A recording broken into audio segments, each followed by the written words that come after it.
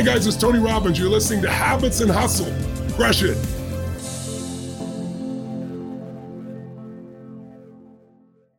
All right, you guys. So today we have a great podcast because we have one of my dearest friends, Cam, and his crew called Get Engaged to be our guests on Habits and Hustle. And some of them even flew very, very far to be here. So thank you. And it's great to have you guys. Glad to be here. I'm glad to hear it. Thank you. Good to hear it. Mm-hmm. This is Ben, Alex, and I said Cam, and their company is called Get Engaged, and they are probably the top at this point influencer and social marketing agency. And what they do is they take your brand and what they do is they create and build on your brand. They're you said it earlier. What was that word we talked about? An accelerator. An accelerator. That's right. So why don't we first just talk about all three of you guys, who you guys are, how did you guys start this business? Do you want to start with, let's start with you, Ben. Sure. I'm Ben. I'm originally from Columbia, South Carolina. Grew up with a dream of being in music. I chased that dream for a while. I had some very mild success. I would definitely say I was kind of a hometown hero in my hometown of Columbia, South Carolina. Musically, sold out a bunch of shows. Went on a few, southeastern and national tours. Really tried to break into the music business. Moved to Atlanta to try to further that dream. Felt like music was plateauing a little bit. I started to have more interest in business than I did in being the center of attention. I kind of want to be behind the scenes making plays. So I started linking with a few different celebrities that I knew. It was a kind of a side hustle for me at the time, helping monetize their Facebook pages with editorial and video content. Met Cam. We had been friends for a few years. Cam's obviously super plugged. He knows everybody. Cam is like the connector to the connectors. I mean, that's it's unbelievable. Yes, he knows everybody. And if he doesn't, he'll know them in 4 minutes. I mean, it's unbelievable. You're like the most socially, and it's genuine.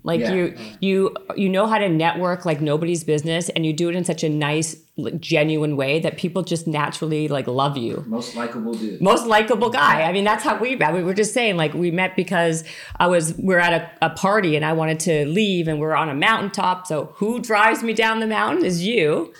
And well, the rest is history. So become friends. Yes. So yeah, he came in my office. I was working on some other business stuff at the time. Cam came in my office. We had a meeting. He said, "Hey, I heard you're doing this Facebook monetization stuff. I know a bunch of people. I can bring some clients to the table." I was like, "All right, that's cool. Let's partner on it." And we rapidly grew within a few months, and we gelled as business partners.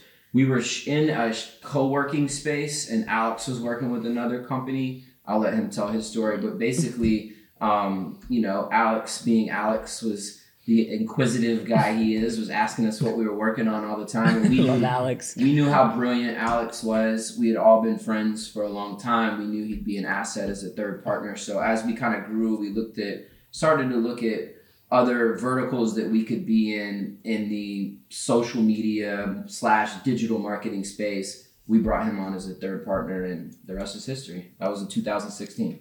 So before we even get into your stuff, Alex, because they're correct. You are very, very smart. Every time I speak with you, I learn something. I try. You're great. So your specialty, Ben, was much more about the digital, the monetization of ads, or just how to kind of boost an impression. Can you kind of just explain what your specialty is, so to speak? Yeah. Because I didn't say this at the beginning, but you guys work with everybody in the music business to actually just any other kind of brand offline, from The Weeknd and a million other artists to athletes. And give us some of the clients that you work with so people understand. I know some of the big music ones, but tell people how your range is so deep and good. Right. So, yeah, I think that we're a bit of an anomaly for a marketing agency. I don't know if another one exists that runs socials for celebrities, also runs socials for big brands, has a whole content creation and design department, a paid media department, runs marketing campaigns for the biggest artists in the world, from The Weeknd to Lil Baby to Megan Thee Stallion, to Justin Bieber, and also has a department that runs campaigns for T-Mobile, Raising Cane's, LG, really, really big companies, and smaller ones too. But I think that's kind of made us, when you work with big corporate brands, you have to have a certain level of professionalism with the way you execute things. And we were able to bring a lot of that into the music space. And I think it's what has really helped accelerate us in the music and entertainment space, because there's definitely a void for that in the music business. Absolutely, and that's why you guys are sitting here of your success. So Alex, now it's your turn. Yeah, I know, right? So tell us what your secret sauce is and what your role in Get Engaged is and your background, etc. Yeah, so I came from the music space. I was managing artist, and I think that really my life, I've tried to almost talk as much as I can to kind of figure out who I need to talk to more. I just was always taught growing up that if you don't say anything, you can't say the wrong thing or the right thing. And so for me, it's just been about figuring kind of how to read a room, but also just how to go to everyone in the room and, on the back end, figure out who was the right people to talk to and kind of work from there. And so I went into the music business purely by chance at a meeting. Actually, Cam was at the meeting. And it was an artist. It was a hip hop artist, Waka Flocka. And he had a tour going out the next week, actually. And I just said to him, "Hey, what are you doing for merch?" And that conversation went from us doing the deal on merch to tour management. Yes, that's a short form for that. To eventually management. And I think that was one of those things that I always figured that music was a conduit to business. It was a staircase to getting into business in a quicker fashion than taking meeting by meeting, because you had something that people wanted. And so you were able to engage and build relationships off of kind of that desire of wanting to interact with the artist. And I did that for 4 years or so. And then by chance got into the software space. I had buddies that were building buildings for Amazon, and got into a location-based task management system that's completely unrelated to music. Did that for about 2 years and eventually sold that company to Amazon. And that led us into end of 16 when I came on with Ben and Cam, and the rest is history, I guess. Wow. So then what is your specialty then? Because you kind of seem to be a master of a lot of trades here. You're a great networker. You know how to read a room. You're good with the other stuff that you just mentioned. Like, what is that one thing where you think is your secret sauce that kind of adds that flavor to Get Engaged? Yeah, so I think that there's two ways to build a business, right? You're either good at something, or you're good at relationships and then amplification of those relationships. So if we're good at cutting grass, then we can be a great landscaping company, or we can just know a lot of homeowners and HOAs and figure out what to be good at and who to hire. And I think that I've always been one of the second approach, right? I'm not technically, I don't know how to, I'm not a developer, right? But how to software a company, because I was able to understand what Amazon needed and then execute on that need. So I think for us, how we've built our business has been, we've built relationships, which Cam is really good at. Ben is also really good at relationship building. And so are you, really. I sometimes. Yeah. You guys are all really good at the same thing, right? So that's why it's interesting, because then I hear your background. I know your background, Cam, who's like the ultimate networker. Same with you, Alex.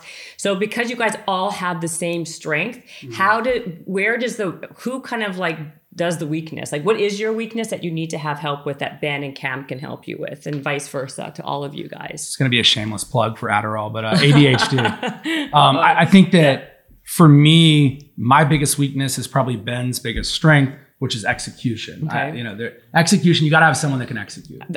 The whole business in general is all about execution, right? Your idea is only 1% of it, that. right? Yeah, absolutely. So it's either you hire executors, right, or you have partners that are executors. And so I think that that's my weakness, is execution. I'm really good at getting things to the finish line. And I think that's probably a testament to ADD and that world, which could be a whole nother topic, but right, it's a whole other podcast we could talk about.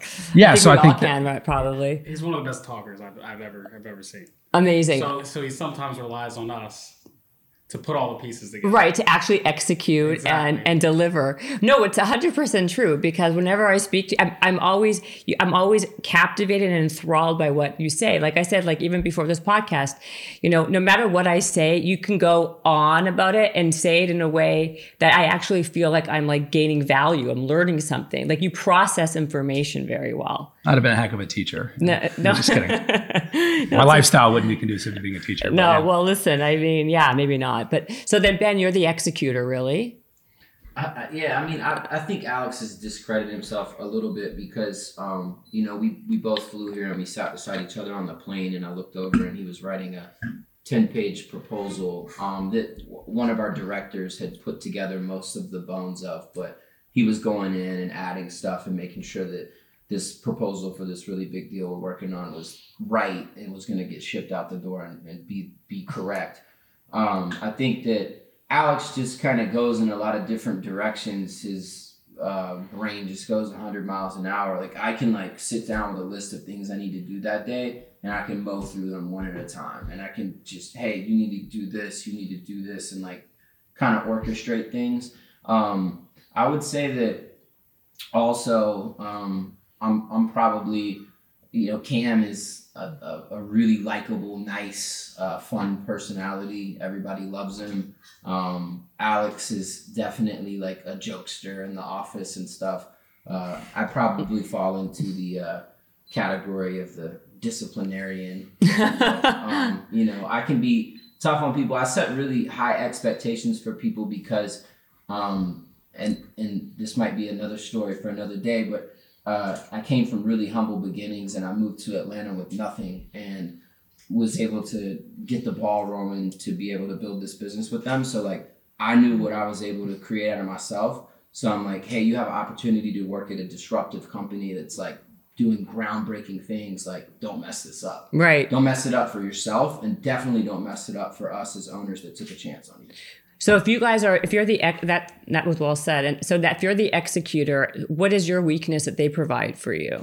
I'd say that my weakness probably at times can be effective communication. I think I've made great strides on that. And I think the other one is probably being, I hate the word sympathy, but being like empathetic for people, like, because I'm just like, okay, cool, you're having a bad day, like, do your job. I've had bad days and I get my job done too. Sometimes I have a hard time seeing it through other people's shoes. Right. That's something I probably should have improved on. But yeah, I mean, another thing is that we all, even though he comes from music and he understands the music space, like from being an artist and just being like I really am into music and like the business side of music. So naturally, as we built out the music marketing division of the agency, I kind of fell into place with overseeing that and building that. Alex, you can put him in a corporate boardroom and he knows how to navigate the conversation and talk that talk. So he falls into that space. Someone's having a Grammy party and, you're going to be there till 2-3 in the morning, and you need a guy that's going to look sharp in a tux and be able to walk around the room and get 15 phone numbers and walk out of there with a few leads on some big deals. There's no better guy than this guy. So we all kind of found our This lane. is like such a big promotion just for how great Cam is. That's what this podcast should be called, right? Like, Cam's so great. Cam's so friendly. Everyone loves Cam. You should have a show called Everyone Loves Cam. Cam's habits and hustle. Yeah, exactly. So then, Cam, now let's talk about you. So now we know all your great stuff. What's your weakness that these guys help provide, or that you kind of you guys work with each other to make your company so successful? I think we all balance each other out really well. This doesn't work without all three of us. It really doesn't. I think just the structure and the organizational component, they've been amazing on, helping me. I'm, obviously a really good connector. I like to bring people value. It goes both ways within a relationship, but, just them, being my backbone, Yeah. and helping me stay organized, on point. I'm always a list guy. Like, I make lists. If I say I'm going to do something, I'll write it down and I'll make sure it gets done. But these guys help me. These guys help me Yes.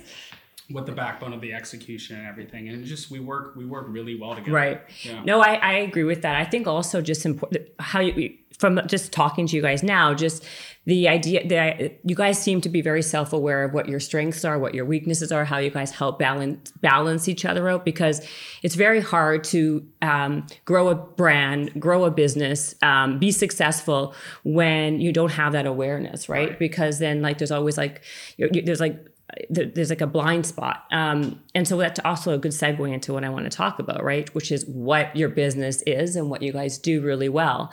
And now I feel like it's a great time because I feel like marketing has shifted so much from where it used to be 20 years ago, right? So let's talk about that, like how the business has actually shifted from 20 years ago until where it is now. Alex, do you want to take this?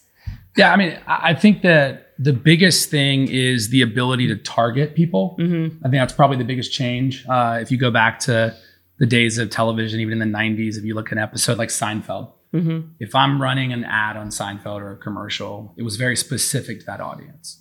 And so I'm putting my eggs in the basket of the audience in which I'm basically delivering an ad to. And I think that for us today is you're able to test on a much smaller scale with certain audiences through paid, through influencer, through social media, and figure out the content that works and then amplify that content. And I think that's the biggest thing. And the difference is that the cost of marketing, while you can still spend money, and it's not something that you have to spend less to get to that audience, but you can really figure out what works and what doesn't work for a lot less of a cost, and then execute on the strategy that works versus in the 90s, you had to kind of trust that the target audience you were going after, which was built off of Nielsen and other ratings that we don't have to go into that weren't that effective, but that's really the main difference. And so I think that what we've done is really built a team and leaned on the fact that we are in touch with culture, we're in touch with socials, we're in it every day.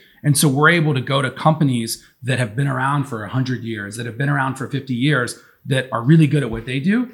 But together, we can be really good at something that marries their world of being good at building a product, a service, whatever it may be, and us knowing influencers, us knowing social media, us knowing how to navigate that space, coming together to be highly more effective than if they were doing it on their own or if we were doing it on our own. I like to catch them up a little bit. Right. That's but it's get them up to speed. No, 100%. No, it's true because even me, I feel I don't mean it like that, but I feel really old in a lot of these arenas, and I don't think I'm that old, but it's really important to be current with what's happening in the times and stay relevant, right? And so, I think when we talk about marketing 20 years ago versus marketing now, I think the first thing is we never had social media back then. We never had, there was no such thing as influencer marketing, social media marketing, which is kind of what you need to be a successful brand, be it even an individual brand, be it an old brand like Coca-Cola or whoever else. Right. Can we just talk about that a little bit? Where did so how, when this whole thing shifted, so when people come to you, be it an individual or a brand, what do they usually ask for? What is their pain point, so to speak, that they need from you to help basically deliver on? I think there's one thing you said that I want to hit on real quick, which is you said, so social media is a new concept, right? Relatively. You look back to Facebook was 04, 05. It kind of picked up 06, 07, 08. Influencer marketing's been around. That's true. I was going to say it's shifted. It's so true. An athlete used to be an influencer, right? Radio, right? Let's talk about how it's made it different. Yeah. How it's the keyword is access. So Cindy Crawford, influencer. If you go back and look, Heidi Klum from when she was young, she's been an influencer, right? An influencer, you're an influencer, he's an influencer. The only difference between an influencer with 30,000 followers and 30 million followers is the audience you're speaking to, right? My mom's an influencer. His mom's an influencer. It's because you influence a subset of people, right? And so the only difference is that if Cindy Crawford influenced people, there's just no access to her. So the only way you could be delivered content from her was through a massive paid promotion with a major makeup company or a fashion company, or she was the spokesperson. So that's the biggest difference is there's now direct and immediate access to all of these individuals to be able to feel like you're a part of their life and to feel like you can get something from them. And that's the biggest change since even the 50 years ago. That's true. Okay, then how about social media? Because we never had social media back then.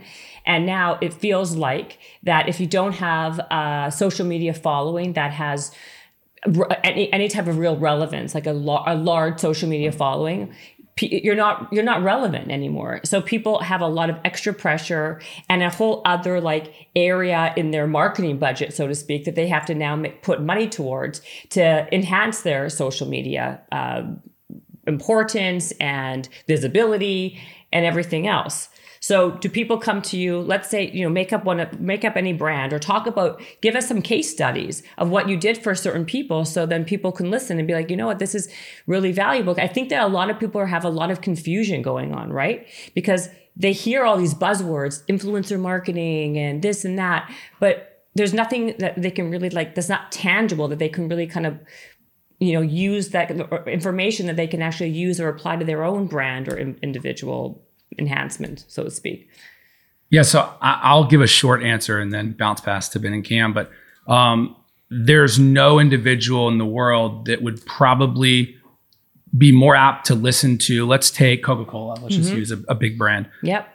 If Coca-Cola, do you work with Coca-Cola? So we don't work with Coke, and I think it's interesting because they're a hometown. They're from Atlanta, and yeah, that's why I thought maybe you did. Yeah, but I think Coke's a good example because that's a brand that has been connected to culture for years, and Coke does a really good job at kind of, I would say, building brands and purchasing brands that no matter if soda becomes something people don't want as much, then they get water or they get a sports drink, or they're able to kind of navigate the space because they've built a big enough company to do so. They can pivot from one of their products to another. Exactly. And I think that for someone like Coca-Cola, the reality is while people drink Coca-Cola or they drink Dasani or they drink any brand that's under their umbrella, hearing from Coca-Cola is cool. But hearing from an influencer who's built a following that people listen to talking about Coca-Cola is cooler.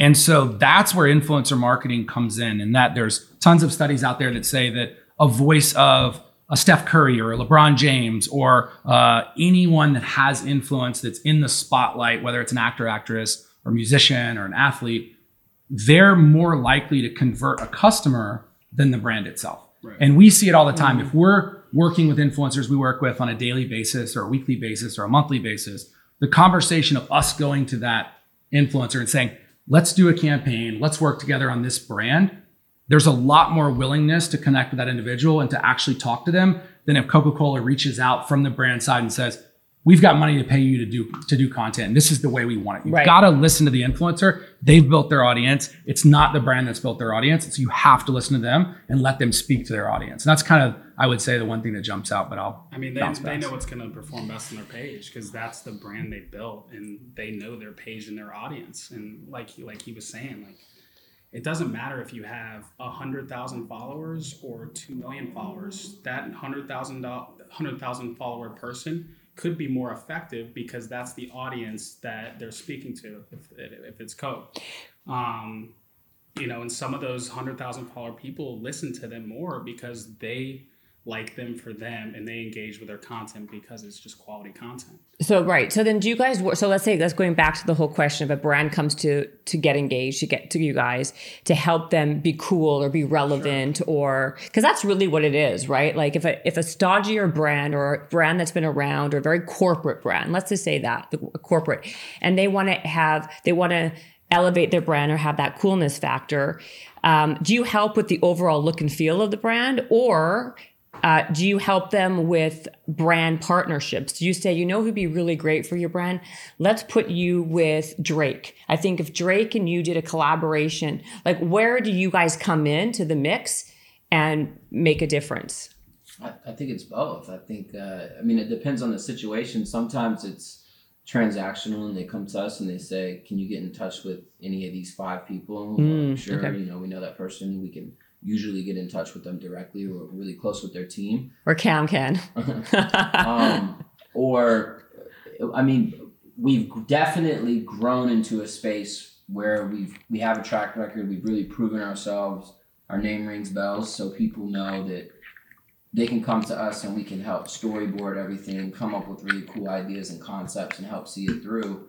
And as Alex was saying, sometimes the brands can, come off with like, here's the creative brief, this is what we want them to do. And we do a really good job, and we have that trust and collaboration with these influencers and creators and celebrities, where we can come up with a concept that's usually a lot cooler and can connect with the audience a bit more. Right. And then we're able to go and present that. And it's not always just a post. It's, hey, how can we make this a bigger partnership and go put it in these 40 locations? Right. And this is what we'll do for on-site activations. And how do we take another partnership with, how do you take a brand that we're working with and mix it with a music campaign and bring them together? That's, I think, the kind of the magic in it. Yeah. Cohesiveness. I think, go ahead. No, I was going to say, what you guys do really well is like you kind of do a lot of like merging of the things together. Can you give us an example of something that you guys have recently worked on? Or I got a good one. We helped with the marketing for DJ Khaled's album, and we did a product placement in one of his music videos for a brand. So we're helping on the music side of things with the marketing. And we also were able to bring a brand to the table that we work with to be in the music video. Right. So everyone kind of helps each other, like in the business, right? Like it's like, how do you leverage one thing off of the other to build kind of like exposure and just build your relationships, really, right? Like that's really what it's about at the end of the day, right? Absolutely. Or if we have a social media client that we run their socials, presenting them a music promotion offer that coincides with their content as well. It's that cross-pollination that we like to blend everything. So like if someone comes to you like just an artist, right? Let's say a Drake, a Weeknd, whoever else, like Megan Stallion, 1,000, I can name a million. Was that her name even? I probably pronounced it wrong. Thank you. The Megan Stallion. Okay, sorry. Told you. I'm out of touch. You need to help me rebrand. I was going to say that how these people already have like millions of followers. What do you do with them? You just manage it because it's a business. Like I think a lot of times when they're that big, there's a whole business onto itself that needs to be taken care of. Correct? Right. Yeah, I think Ben speaking to that as far as how we navigate the music space is his world. So bounce past. No, I think there's two divisions in our agency that I can speak to with that. One is the marketing campaigns and rollouts for the project. And I think that's more often than not, we're collaborating with the record labels, which we've earned a lot of their trust because we executed at a professional level. We're really responsive. Rob, our director of music marketing, and the rest of our team has, they put the effort in to run really professional campaigns. We collaborate, we communicate, we give them fresh ideas. We're honest and transparent with them. Hey, this will work. This probably isn't working. This isn't connecting. We should pivot and change. That's the campaign side of things. Going back to what you were saying about them having millions of followers and how do you, I guess, help them not only amplify but organize their social presence. I think it's finding a way to help them effectively communicate across all channels.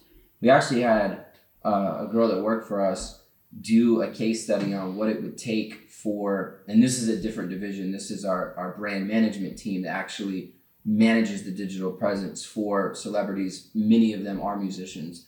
And she did a case study on what it would take for a popular musician in this day and age who really needs to have a TikTok, a Twitter, Facebook, Instagram, community number, so on and so forth. The amount of hours that would have to be put in if you used best practices to manage each platform. And she got it down to like 70 hours a week. Oh my so without an agency partner, it's impossible. It's impossible for someone to do it. And then you can go out and hire an assistant to do it, but do you get that agency support and backbone of like our content creation and design team? And we're probably also running your music campaigns, and you get this like kind of home of a very diverse, multicultural team that has experience in all different kind of verticals that can like really know how to speak to your brand. And I think that Solomon and the rest of the team on the brand management team has done a really good job with helping us,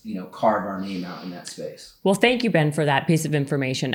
So it's about 70 hours a week just to manage all of the different social media platforms. Effectively. Yeah. That's exactly. If you went by their best practices that they suggest. Right. So then I shouldn't feel so bad, or a lot of people listening shouldn't feel so bad, because it is a massive business. Like, I get mad at myself that I'm only posting every few days, because it's like with your real job and real life out offline, and then incorporating this like online piece that is becoming more important than even your offline business, right? I mean, how does like a regular person even manage their brand if they're, to kind of like stand out? Like, how does somebody in a crowded space, when they're competing with lots of companies that have, or people that have a lot of money that can do it properly, how does someone stand out and build a brand in a crowded space? I think you have to find your lane. And I think that's a lot of times people try to emulate what's working. And I think that as you try things, you have to try things people aren't doing. Right? It's why trashmen get paid more than a more desirable job, is because there's not as many people that want to do it. Mm-hmm. And so I think that as you start to develop who you are, what's your channel, right? Mm-hmm. If you want to be, and I think we've talked about this, but if you want to be ESPN and that's your channel, ESPN isn't just SportsCenter. It's not just First Take. It's not just a singular show. It's a ton of shows put together to make a network or to make a channel. And I think that if people start to think like that, and what are you? Why are people coming? The word it's not there because people just double click. It's because it's supposed to be there that people like your content. And if you're putting up a picture that might get higher engagement, what are you doing on the back end of posting that picture on the other aspects of the channel? So if you're on Instagram and you post on your feed, what are you posting on your story? Because you're going to have traffic if that's a highly engaged piece of content you're putting out on your feed. And so you have to be able to answer that. You have to be able to put out a diverse aspect, like a diverse kind of group of content. You can't just put out pictures of yourself in a bathing suit or in a suit or in whatever it may be. You can, but eventually you're going to realize that you're going to start to fall flat. Your growth will stagger. You start to lose followers. And it's because eventually people have seen the same piece of content over and over and over and over. And the social platform will get sick of it, and you'll see that too. Mm-hmm. But then also your followers will want something else. And involve your followers too. Sorry. No. Ask them a question. Ask them a question that they will engage with and want to engage with. Yeah.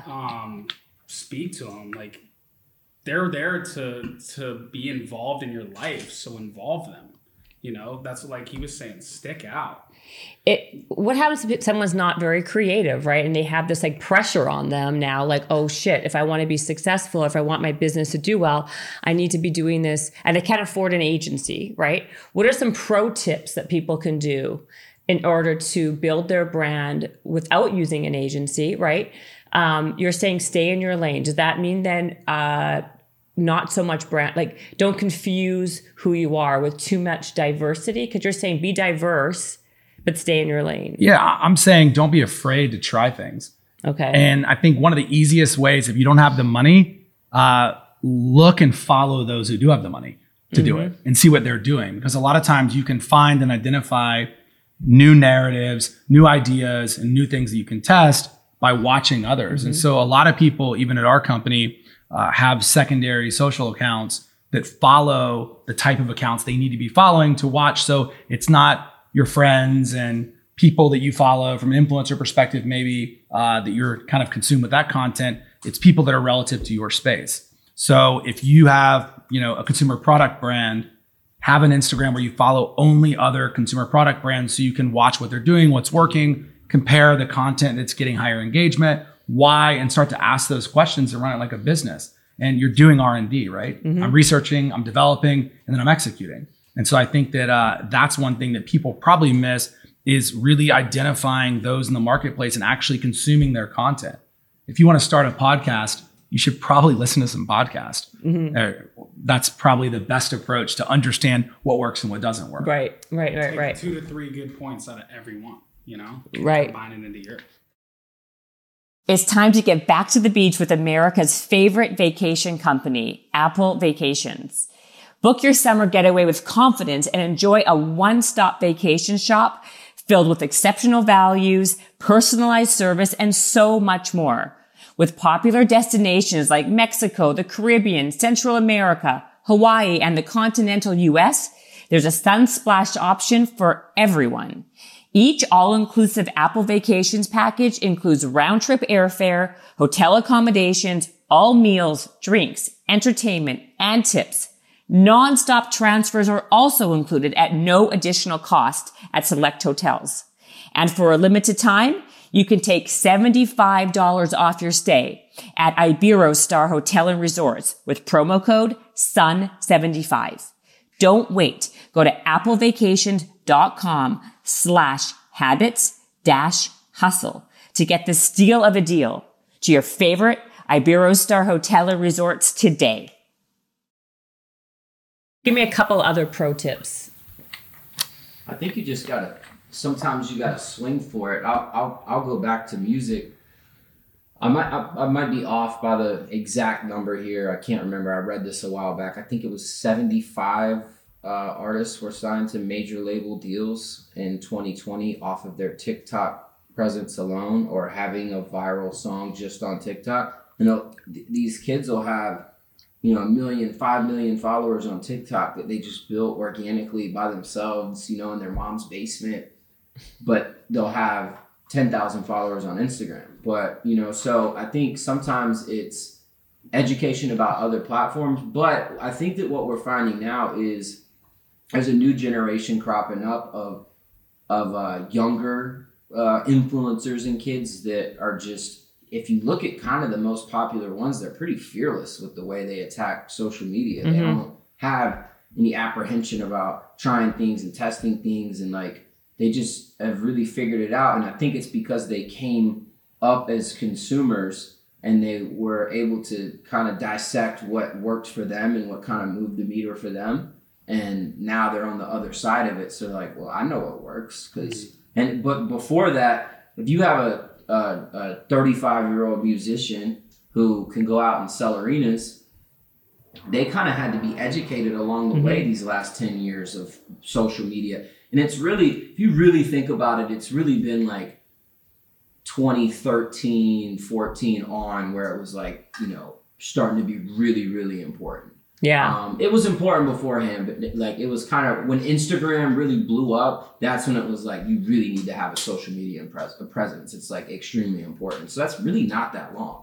No, I know. Even our cameraman, Chris over there, he has 3.5 million followers on TikTok. I mean, he does a lot of things. He's very hardworking. I love him. He's right there.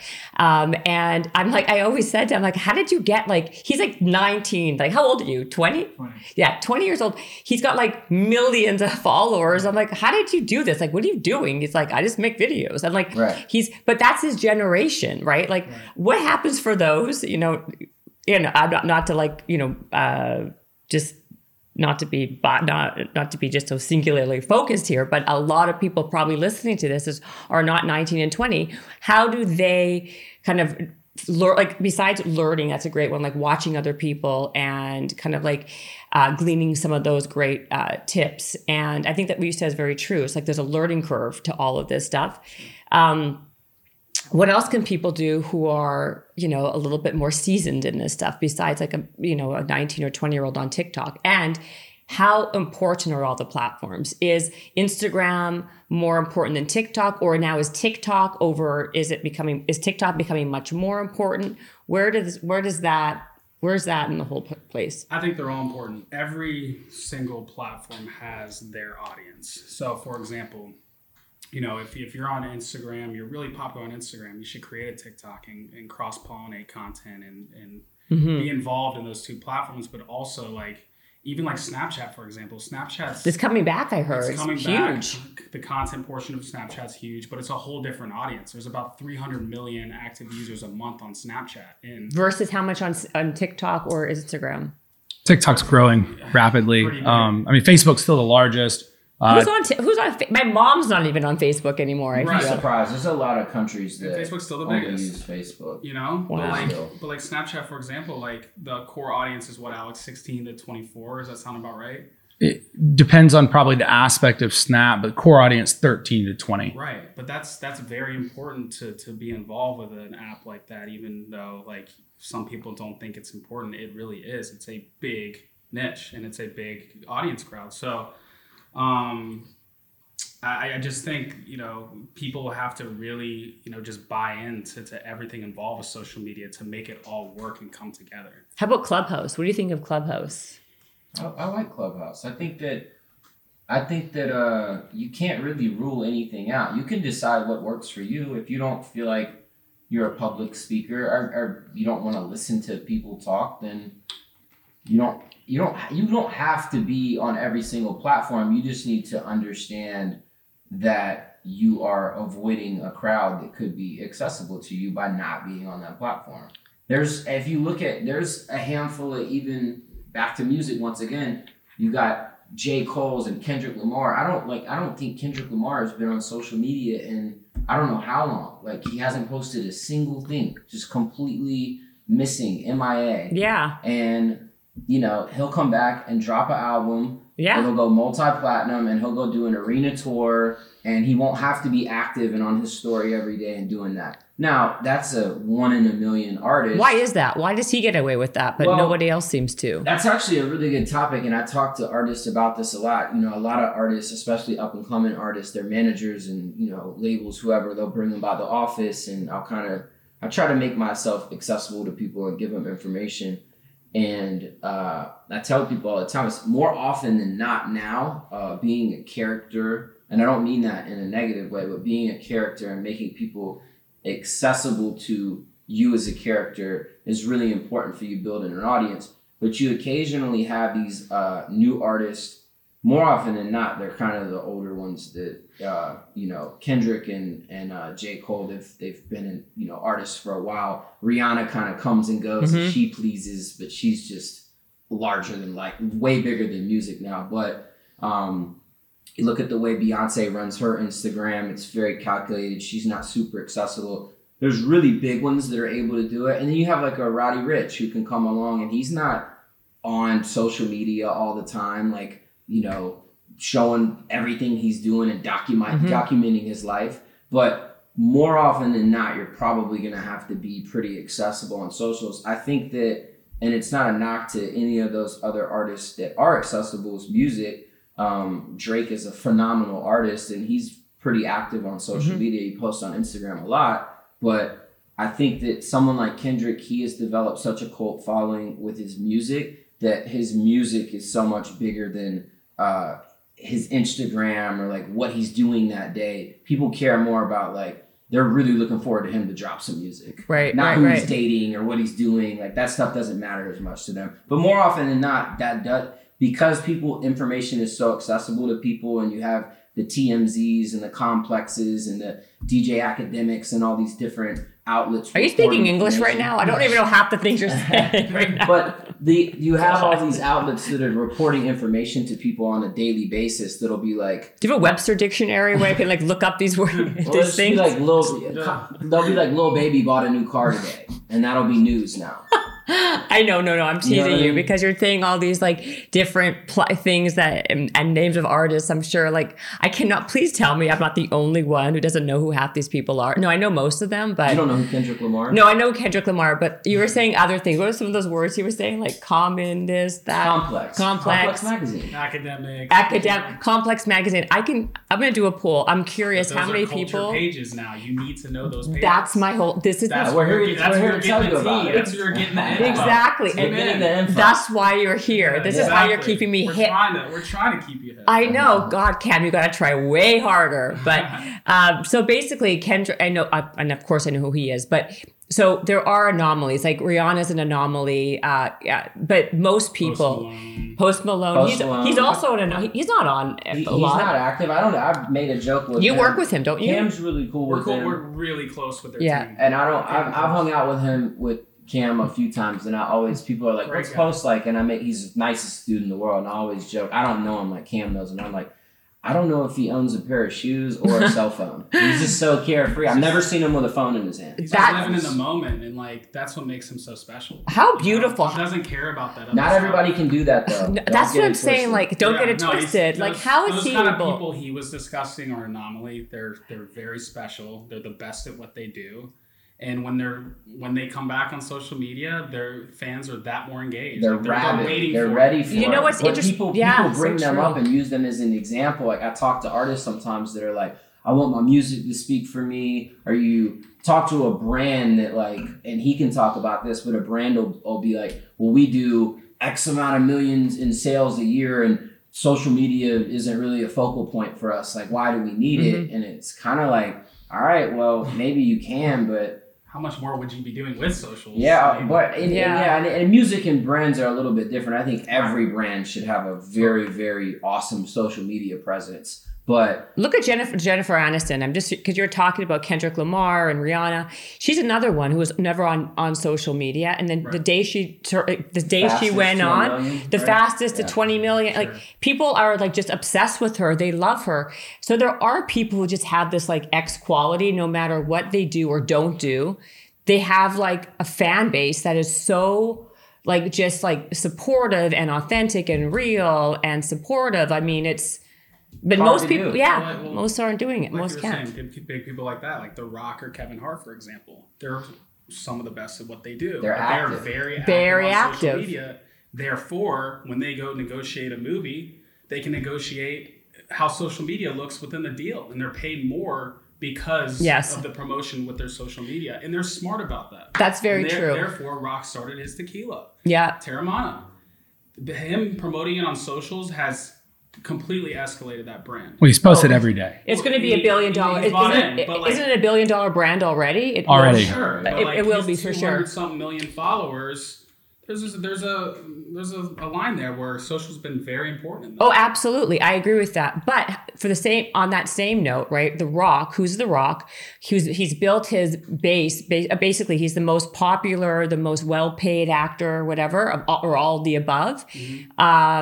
And he has 200 million followers. I can give you 5 million other people who are doing the same thing he's doing and can't get arrested. They can't get past 1,000 followers. Right. I mean, why does it work for some and it naturally starts to track?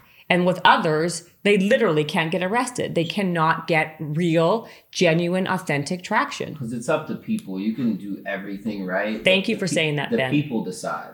You know, they picked him. Like, we love The Rock. We Yeah. love Kevin Hart. They just chose them. There's other amazing comedians out there that won't ever have close to the amount of followers Kevin has. Right. But The people just chose them. They liked them. And There's people that play the lottery every day. There's people that play once in their life that win. Right. That's so I think true. that you have to I love look your at analogies. it. I'll give you a PSA, right? Yeah, yes. I think that the biggest thing is people need to stop over analyzing their content. We deal with this. So if we come in and we're working with a brand, day one, it's the first thing we're looking at, whether we're conversing about it or not, is that are they treating social content like they treat television content? Are they treating social content like traditional media, radio, billboard, print? If they are, they're approaching it the wrong way, because you have to ask yourself, what is the worst thing that can happen? Mm-hmm. The worst thing that can happen is you pull the content down. Now, there's obviously one-off stories of content that wasn't thought through probably enough and that, has been worse. But if you develop a strategy where you're putting out more content, you're not overanalyzing, you're not having 11 revisions and going to 4 different groups within an entity to get approvals, that will slow you down in the social process. And so when we start working with brands, we start to analyze that. We start to redevelop a strategy that allows us to take their brand, their narrative, and what they've done, and how does that port over to 2021? How does that port from a 40 and 50-year-old audience to a Gen Z and a young millennial audience? How do we start to because it can be the same brand. And I think when we talk about Post Malone, we talk about Kendrick Lamar, it's a little different. While they're both brands, they're no different than a major brand because people want access to that. The difference is Coca-Cola can't go 6 months dark and then come back and start posting again. Right. Because it's something that I still have to go to the store and buy, right? I can go listen to Post Malone's music and Post Malone actually makes money off that. So it's a little more easily accessible. Yeah. Right. I don't have to go to the store and buy a physical CD. I can literally take out my phone, click on Spotify, click on Apple, click on any of the DSPs and start consuming music and consuming content. So that's just, I think, a little difference. But I think that people need to stop thinking that today is 20 years ago. And that's what we're going to see, a shift in all these CEOs. And it's no knock to CEOs. We love CEOs and CMOs of brands. But I think that the ones that we've seen be most successful are the ones that will listen to those who are in it, right? We're not out there consulting people on the best strategy for them to target what was good in 1990. We're here talking about how do you build your brand, amplify your brand, and distribute content for your brand today, not 20 years ago. And so if people start to listen, that's when the effectiveness, you can see an exponential increase in results because of the fact that they're open to working with people that are in it every day. That's such a great point. And I can see that happening probably in your world all the time, because people get stuck in what they know, right? And what they don't know is kind of scary. And so even if you're like, you're interested and you kind of want to know what's happening, but you don't understand it, the learning curve is so hard sometimes that it's like hard to probably like relinquish that control. And you must see this, like you said, how often more than not do you have the CEOs and the CMOs who can't like just let you go and do what they hired you for because of this problem, right? A lot. A lot. I'm sure. You can't force it. Like, for example, DJ Khaled's awesome at what he does in music. Right. But in the past couple of years, he's made a resurgence and garnered so many other audiences because of how organic he's been within his social media. Like, he'll take you throughout his day. He'll just pull out his phone and whatever he's doing during the day, he'll put on his socials, and it's all natural and real, and people relate to that. And he's gotten so many more opportunities now because of his social media presence and how much it's grown from just being himself.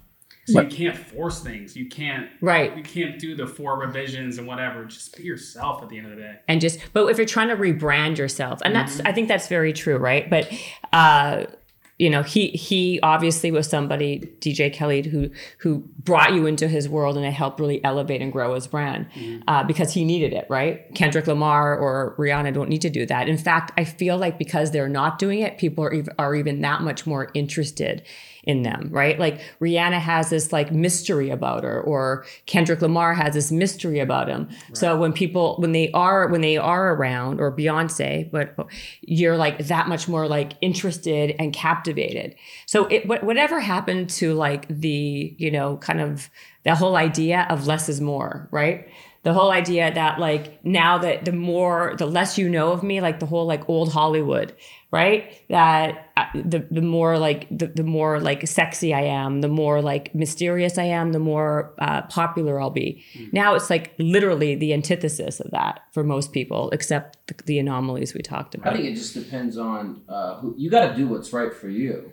But that's just a platitude. But really, whatever happened to it. And Khaled was extraordinarily successful before he. Oh yeah, I'm not talking about him. I mean, he was doing great. I mean, but what I'm saying is those days are over. Basically, the old Hollywood is over. He decided that he wanted to be a social media guru, accessible, funny, and he's mainstream now because of it. No, it's worked. He did an interview where he talked about he was posting on Snapchat, and I'm not telling the story verbatim, but.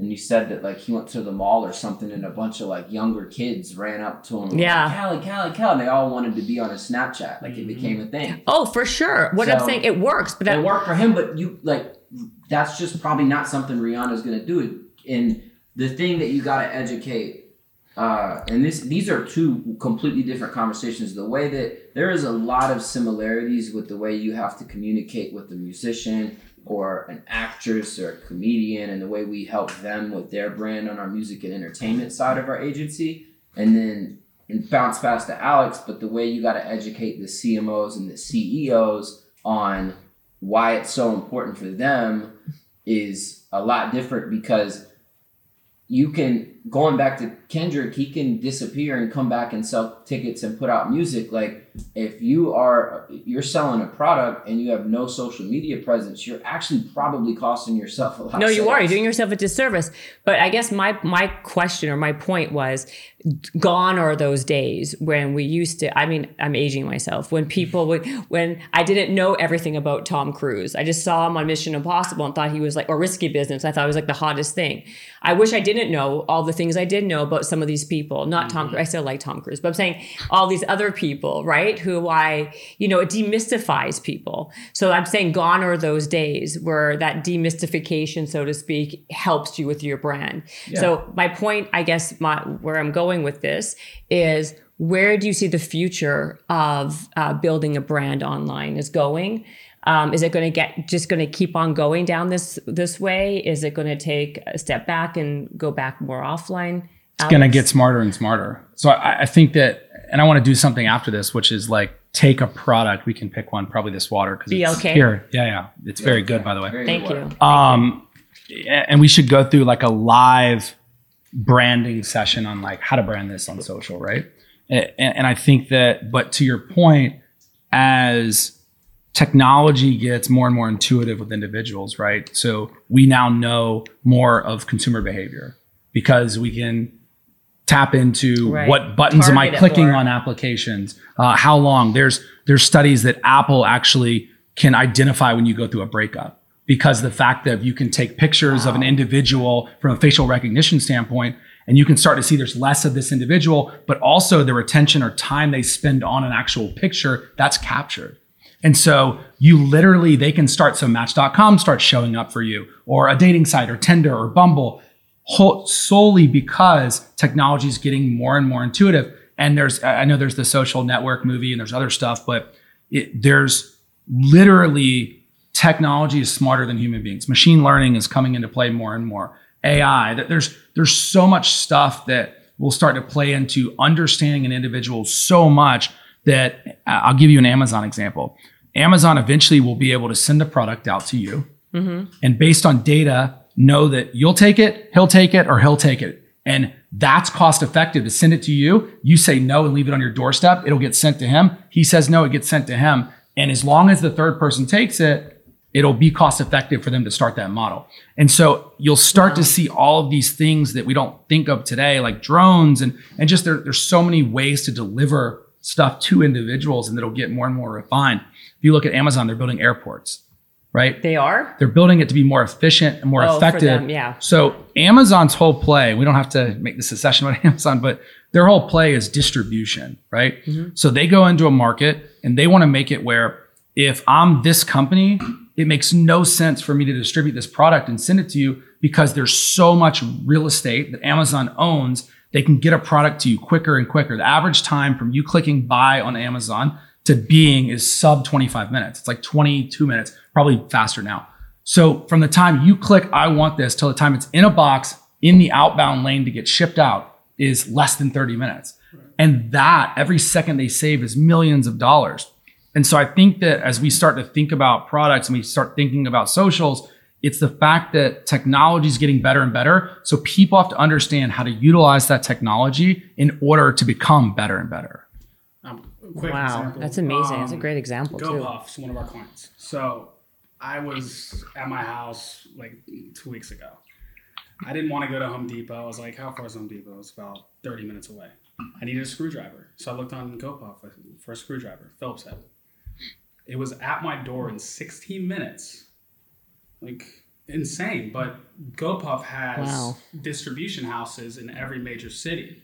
And that's been their key to success, is they'll buy all this product, at bulk and put them in their distribution houses, and they have drivers that will get it to your door in less than 20 minutes. GoPuff's definitely the future. I mean, I think GoPuff is, for that kind of thing, is What's the price? it's going to be out of here. That's amazing. What's the price point? Is it like a 20% increase in price? 10%? Is it? It's not even. It's like not even like. It's not even like a factor. Like, Wow. I think you have to have a $10 minimum order, but like. Oh my gosh. They're that's making so money because amazing. they just buy so much in bulk, and that's their margin. So it's an incredible company. That's a great. They bought Bevmo. I mean, they continue just to buy assets, and they're becoming really, really powerful. Wow, I want to use that. I've never even like thought of using them. It's great. You'll start using them constantly now. Really? Yeah. Now, It's addictive, honestly, because it's just so easy. It's so and easy. accessible. That's the thing, right? If a brand makes it really easy or a company makes it super easy, that's why Amazon's so successful. It's like beep and it's there. You're ready, like in 2 seconds. Okay, I have a couple other questions. Do I though? So Yeah. while you're doing that, so going back to this, be okay. Okay. Yes. Okay. So if you were going to put this online, right? It is online, But okay. It's Yes. available, and yuzu is my favorite flavor. But I think that the natural first instinct is let's do a bunch of product shots, right? So I'm going to set up social. I'm going to highlight the different flavors. I'm going to highlight the benefits. I'm going to highlight the product, right? Right. And so one of the things you have to start looking at beyond the product is who's the consumer, and how do I create content to target that consumer? And so you start to think about, why do people drink water? When do they drink water? Right? What flavor profiles target specific people? Are there studies, or do we know if yuzu versus lime versus another flavor better for females, males, an older audience, a younger audience? And so you start to develop content strategy, not just behind the water, but behind the lifestyle and the audience and the narrative of this water to build a community. The most successful companies aren't the products themselves, if we're talking product brands. They're the communities that are built. Look at Lululemon. Yeah. Lululemon it's a community. It's not just shorts. It's not just leggings. It's not just anything. Spanx. Absolutely. Spanx is a lot about empowerment. Spanx isn't just a product. It's not just leggings to make you. And if, Sarah's done a really good job of building that. And, a client, for instance, that's really near and dear to our heart, Raising Cane's. Raising Cane's has done an amazing job of building authentic fans, as they call them, Caniacs, of the brand. Our job has just been to, how do we continue to connect Raising Cane's to culture? And we do it in an authentic way. So we see, I can't tell you how many times I've personally seen someone advertising a soda that doesn't drink soda. And a brand, how's a brand going to know that? We talk to people, we talk to influencers.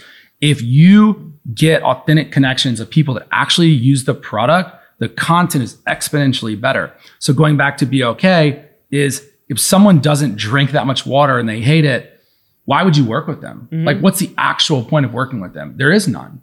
Right. It's the same way in traditional, but in traditional, you could get anyone to do it on television, because ultimately there wasn't a method and means to see if that person consumed that in their everyday life, because there's no access. Right. So now, going back to the word access that we talked about earlier, is I now have access to watch what Ben, I'll use Ben as an example. I pretty much know a lot of days what Ben has for breakfast, what he's eating for lunch, what he's eating for dinner, what his family's doing, because there's socials. So I can watch. He's got an adorable 2-year-old kid. So you can see, like, his wife takes this kid to play at the park, or they're going on the swing. Again, if Ben had 2 million followers, those other 2 million people would also know what Ben does on a daily basis. And maybe he'd change his strategy on socials a little if he had 2 million followers. But ultimately, at the end of the day, you go back to products. You have to do the same thing. You have to do the same thing, right? And you've got to build a community, and you've done that. And it's about, how do you continue to build and build and build? And then you can bring products into that community. You can bring services into that community. You can bring teachings, lessons, whatever it may be, but you still got to have that community. No, I think that, and when I was actually going to say I have another couple questions, it's funny that you said that. I was going to ask you about the authenticity piece, and of course on the building a community, because at the end of the day, it's all about having an engaged community, right? So how do you build how do you build a community? Not authentic. Authenticity. I think that's pretty self-explanatory. But how do you build a community if you're starting with kind of a small amount of people? 1-to-1. You start person to person. So socials is the best way for you to go to someone and say, so let's Snapchat, Instagram. There's hundreds of millions, if not billions of people on these platforms every day. Those people are all potential customers. So if I take Raising Cane's, or we work with a company called OWYN, and OWYN is it's a vegan smoothie, basically protein shake, protein drink. You can drink it. They have 2 versions. You can drink it after you work out. You can drink it as a meal replacement. You can drink it any time of the day. Oh, I like that one. I know that one. Yes. I've tried it. We got to get you. No, we got to get you more. Actually, you never sent me any. I had to go to the Sprouts and buy one. Okay, That's we're sending you some. Thank you. We're gonna send you some. Thank you, Cam. We're also at Whole Foods. Okay, good. Thank you. I know. I've actually I like them. So No thanks to you, Cam. But so okay. so we work with Owen, and there's exactly. 2 things that we came up with Owen. One is that you can't just look in the fitness community or in the health community because everyone, while some people don't go to the gym, everyone wants to feel healthy deep down. Most people. There's occasionally people that don't, but so there's that. I know, right? I was going to say I looked at you over there, but okay. And that's the straightforward approach, right? So it's you can go to that person that someone says, "Hey, I just lost weight," or "Hey, I'm trying to find ways to work out more," or "Hey, I go to Lifetime Fitness," or "I go to SoulCycle," or go anywhere. You can engage with every one of those people one-to-one, whether it's direct messages, comments, whatever. Then there's the creative approach. So what we just are in the process of rolling out is a fan page to surprise and delight people called Owen Fans. And it's a play on OnlyFans, but it's more of a creative approach. And that's the creative input we can bring, which is now it's a raw and uncut look into Owen. So it's the product and it's swipe right to see the uncensored version, which is the ingredients. I like that. Yeah. And so we're able to go in and, let's say that Cam or you had never tried Owen and you're on Equinox's socials and you're commenting, we can go to you and say, hey, if you work out, you would love our product. We're going to shoot you a direct message and we're going to send you some product to try. Because I know that if I convert that individual, they're now a lifetime customer and I can quantify that value and it's exponentially more valuable than it is to not have to spend $1 to comment to someone and to engage with them. So the cheapest consumer online is an owned customer. So if they follow you, that's the cheapest way to advertise because you don't have to spend any money. Right. But to get them to follow you, I guess, is about the You content. have to be one-to-one or you have to be a brand that has this allure. And so we work with brands to develop that one-to-one connection, whether it's at scale and it's posting a picture, but how do you create content that you feel like it's being made for you? Yeah. It's true. A lifestyle and a culture. That's what you try to do. Right. With everything. At the end of the day, the product has to be speak for itself. It has to be a good product. Is that then we can do what we need to do. Is Owen is that a clean product? Yeah. Yeah. Absolutely. I think I tried the cafe latte one. I mean, you're not going to say no right now. Cold but- brew. My favorite, brew, my yeah. favorite's cookies and cream or vanilla. Oh, I've never tried that because you've never sent me any. But Oh, it's coming. It's better because I mean, It will be here. I love that kind of stuff too. I love that stuff. So please send it to me. I feel like I've asked you guys like a bunch. Is there anything else that I haven't really gotten over that we can go through? I think we've kind of covered everything. You gave me some tips. Unless Alex, Ben, Cam, is there anything you want to include before I conclude? We're easy. I mean, are we still rolling? Yeah, we're still going. So you can say anything you I want. love that. I don't know if you just want to talk about what we have coming up for I this have- past year, how it's looked for us during quarantine. Okay. I mean, we've grown a lot since. Oh, I could keep on going. I just wanted to be mindful of your time. I have a bunch of questions. I wanted to ask you about how your business has been impacted through the whole COVID-19. It's really, I feel like this is when you probably shined and really kind of accelerated your business. It's been fun. Yeah? It's been fun. I think we've grown over 300% in the last year.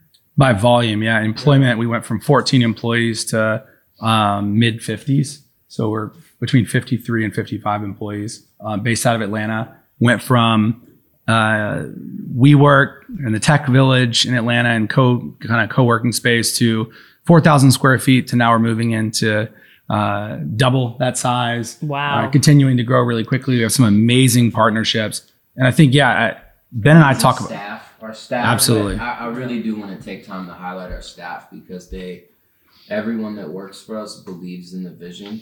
Right. And we have an amazing leadership team. I'm not sure the exact numbers because Aren't you the leadership team? no. Well, I mean, we have Okay. directors of departments Okay. and associate directors. Well, how many employees did you say you're growing to now? I think we're 50. We hire a lot of people on a weekly basis. Now, you know? How many people? Like, it feels like Full 50 people time? a week. Yeah. Yeah. But That's insane. our team Wow. is also extremely diverse. From male, female, anything that you can think of. We're not like I think you see a lot of agencies that can kind of skew one way or the other racially, whatever it might be. And I think that we've been able to really build a diverse team and people that come from all different backgrounds, and they all bring their perspective to the table, because it really does. Marketing, it takes a lot of creativity, and it takes a lot of, you're going to have your personal flavor that you add to things when you market them. And I think that's been really important for us. But yeah, no, our team, they lay it on the line. Sometimes there's deadlines and you're up working till 12, 1 in the morning to get it done, and they get it done. So we could not do it without the team that we built. They've been troopers. I mean, we're not a normal 9 to 5. Of course, not. We have to work around the clock, and like everybody's, we tell them coming in to the job, like it's going to be like that. But we create a really good culture. We all care about each other. It's a family. And we're there for each other. A functional family. A functional. Is there such a thing?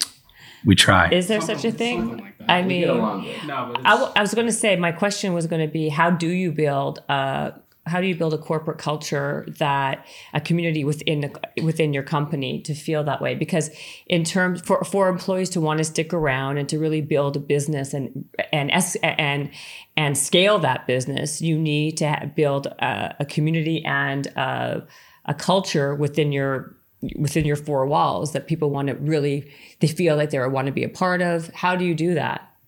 You have to think about things that they can't get other places, number one. And a lot of that's connectivity.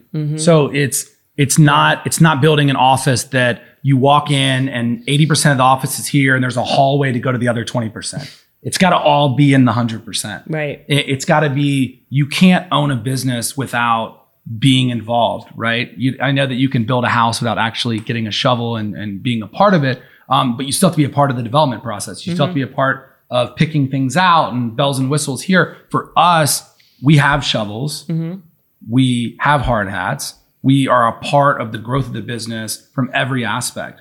We try to be there before everyone. We try to leave after everyone. We try to really make it a point that, hey, like, we're going in this together. It's not y'all are working for us. It's we're working together to build something. We've never taken on funding. We've never had really outside sources come in to help us. Everything's been bootstrapped.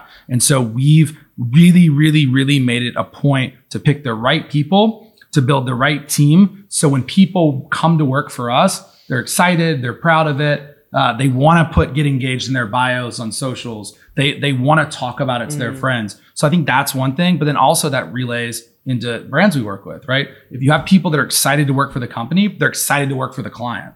And that's one of the things. If someone's miserable at their job, that's going to display in their work product. And so we do everything we can do to do stuff in and out of the workplace to build that family, to let that kind of bleed over into our client base and be the value add to our clients that we need to be and are. Charity, giving back to the community, the things that I think that give us the identity of a company that has authenticity and really cares not only about the staff, but about who we are, about the world in general, having integrity with the way that you handle things and the way you go about conducting business. I think that they believe in it and they feel a connection to it. And a lot of our employees, they hang out with each other outside of work because they've just gotten so close and they feel part of that family. And, in the past, and we still do, we go out on Fridays and go bowling, or we take each other to golf. And when I'm in town, these guys are holding the ship. Yeah, right. But it's, like I said, at the end of the day, family, and we don't ignore people. If they have an issue or they have a problem, just come talk to one of us. Well, address it. You guys are all three of you are just super down to earth, kind, great-hearted, authentic guys. I like you all. So I can only, you're welcome. And I mean that. And so I think if you have that at the top and it trickles down, is basically the point, right? Like if you have that kind of those characteristics and those values at the top, then you're going to, water does find its level. You find those people, they gravitate to you. Now, if people want to hear more about Get Engaged or anything, where do they find you guys? Is it a website? Is it online, social media? Instagram, at Get Engaged on Instagram. on Instagram. yeah, and We've redone our entire Finding an web office. presence. Don't So look that's at our website just yet. no, We're in the it's process. No, you can't. next Okay, week. okay. We're in the process of rolling out our new Yeah, we're doing a big getengagedmedia.com. And if Okay. you really, the easiest way and kind of a testament to our business is if you go on Google and just type in "get engaged," we populate over any engagement companies, any jewelry companies, any wedding companies. So it's I was going to say, how the SEO on that must be kind of, didn't spend $1 either. that's amazing. Keyword who. Yeah. So I think that that's the best place. We, from a client perspective, we've never done outside sales. We've never gone after clients. It's always been either client to client referrals, personal relationships. It's something that we've wanted to stick to, and we've said no a lot of times to new clients because it's got to also fit within. We've got to be able to bring value. Mm-hmm. If we can't bring value, then there's not a reason to work together. And so that's been something that's been really important, is that the clients are just as important as building the business, because you've got to be able to That's so true. to share value, but you also have to be able to have clients that represent the business well, which sounds so weird, but so yeah, we've done that. We've learned how to distribute content. We've learned how to make things go viral. We've learned how to run socials, create content. We've produced billions of impressions across social media. We have partnerships with companies like Snapchat, where we help bring content to the platform. Is that why Snapchat has had this beautiful resurgence? We like Snapchat. Yeah. And so just watch out for a lot of cool things that we're doing as a business and continuing to grow. And if we continue to grow at the pace we are, we've become a really desirable company to talk about, and we'll continue to do that. So I think that's something that's really exciting for us. Wow. I'm excited to see what the future holds for you guys. Wow. Thank you. Don't forget the little people as you grow. Never. And the Owen we're sending you. Yeah, I don't believe me. And if you could send us some of this BLK water, it's really believe good. me, it's going to be on the first shipment out, I swear. right. I'm so glad that you guys like it. Is this a tea? No, it's No, it's water. It has fulvic acid in it, which is why it's black. It's good for detoxification and helps with your absorption of not to sound like a commercial, but sugar free. It helps with your nutrients. Great. Yeah, and inflammation. And also, by the way, I know you guys are young, so I'm going to say this. Yep. It's supposed to be a great hangover cure. Fulvic, yeah. We don't drink, so, Oh, yeah, sure. For sure. And then silence. That was a presumptuous statement. Yeah, right, exactly. I know who I'm talking to. I know my audience well. I know the people beside me. Thank you guys for coming on. It's been a pleasure. Thank you. Thank you. Thanks, Ben. Thank you. Habits and hustle, time to get it rolling. Stay up on the grind, don't stop, keep it going. Habits and hustle, from nothing into something. All Out, hosted by Jennifer Cohen. Visionaries, tune in, you can get to know them. Be inspired, this is your moment. Excuses, we ain't having that. The Habits and Hustle podcast, powered by Habit Nest. This episode is brought to you by the Yap Media Podcast Network. I'm Hala Taha, CEO of the award-winning digital media empire, Yap Media, and host of Yap Young and Profiting Podcast, a #1 entrepreneurship and self-improvement podcast where you can listen, learn, and profit. On Young and Profiting Podcast, I interview the brightest minds in the world, and I turn their wisdom into actionable advice that you can use in your daily life.